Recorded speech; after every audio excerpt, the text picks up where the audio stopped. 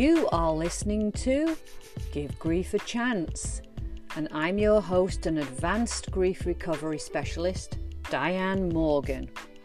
And these podcasts are all about bringing grief awareness out into the world, because even today, my friends, grief is hidden and it's tucked away. So come along and join me on this journey. Let's start to bring grief out into the open, and maybe you'll be brave enough to give your grief a voice.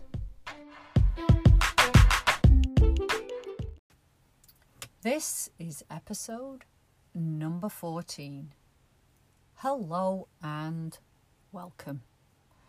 So before I get into this week's podcast, I want to remind all of us about becoming aware of others and how they're feeling. You know, helping, listening and reaching out are all actions of caring, and yet for many people those actions require a lot of effort and bravery. But I believe the more you become aware of your own feelings, the more you'll find yourself able to tune into the feelings of others.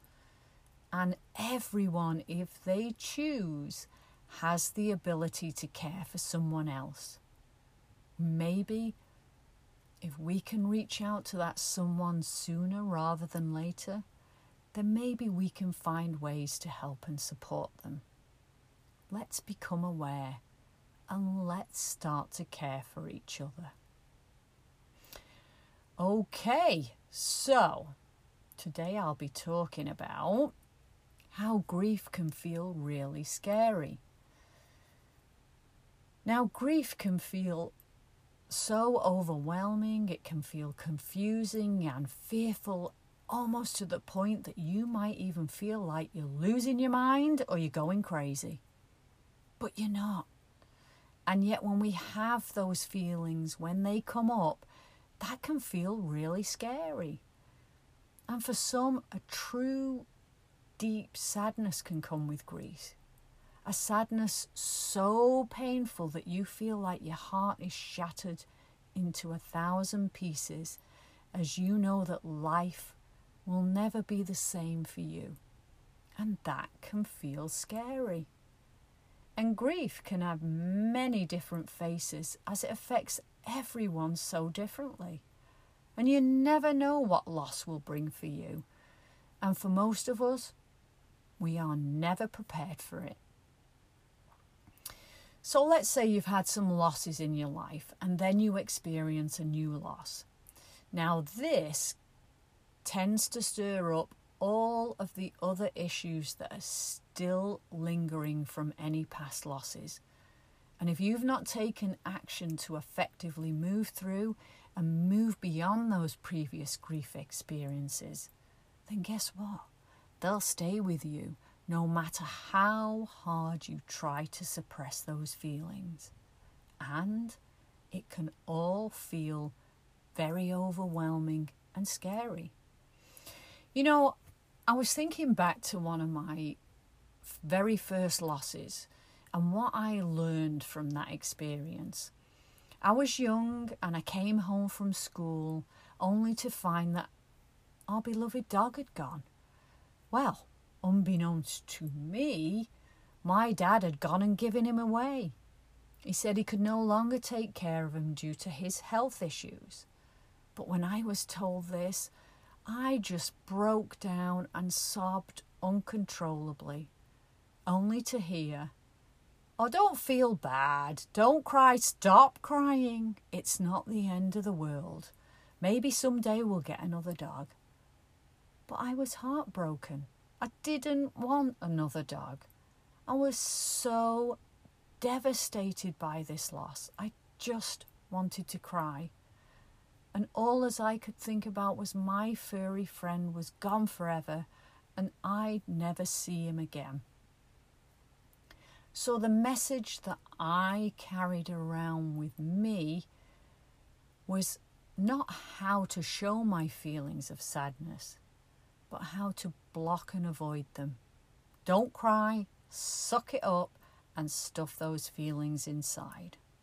And you know, most of us learn to bury our emotional pain at a very early age, because without realising it, our parents have told us to do just that.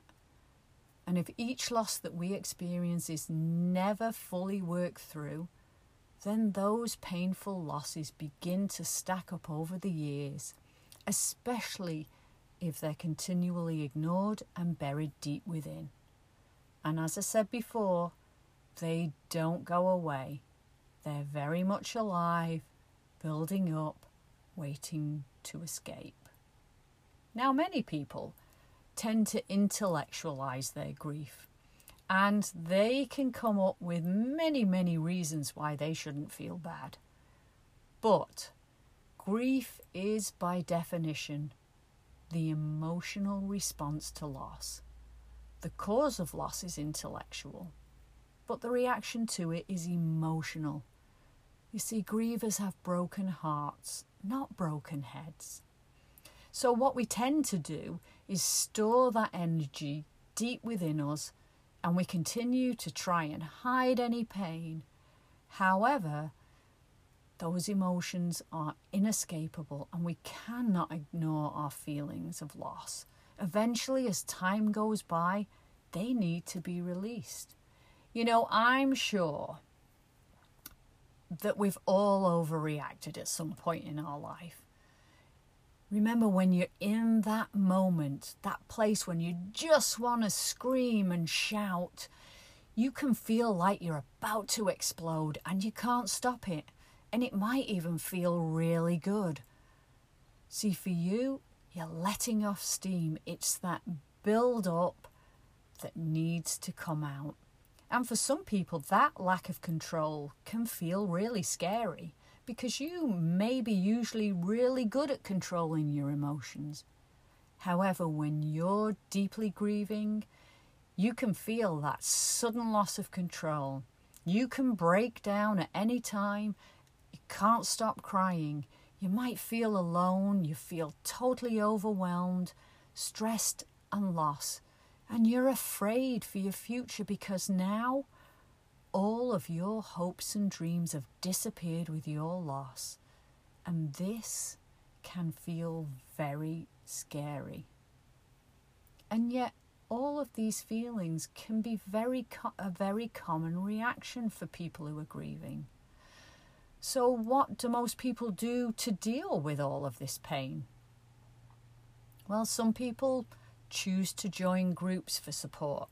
However, some groups look at the problem from an intellectual perspective, and more often than not, that logic doesn't help you to take action to support your emotional pain.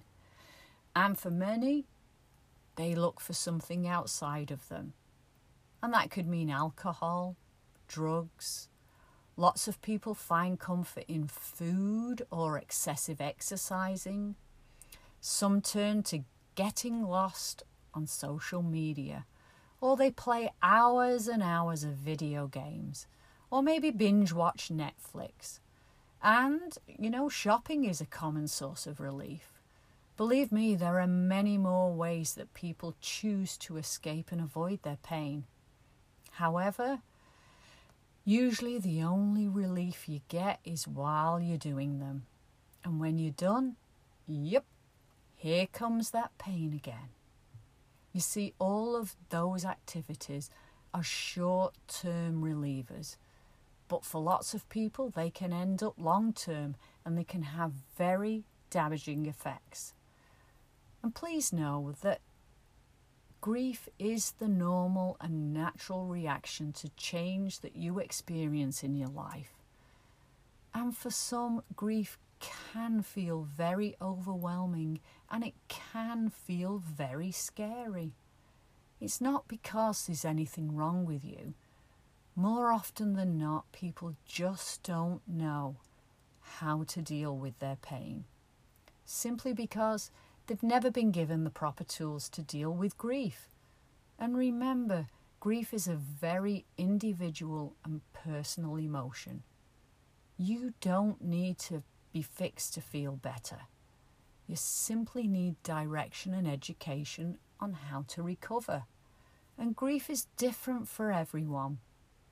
And the Grief Recovery Program can help you to take emotional action to deal with the underlying issues that make your grief feel so overwhelming. Because grief is all about the emotional pain of loss rather than being an intellectual issue. And when you can take the right action, then you can once again enjoy those fond memories without feeling overwhelmed by your pain. Taking the right action will help you to deal with any unfinished business in your relationship. And it will allow you to once again take control over your happiness and your future. Okay, my friends, that is it for this week's podcast. I hope you enjoyed it and I hope it was helpful to you.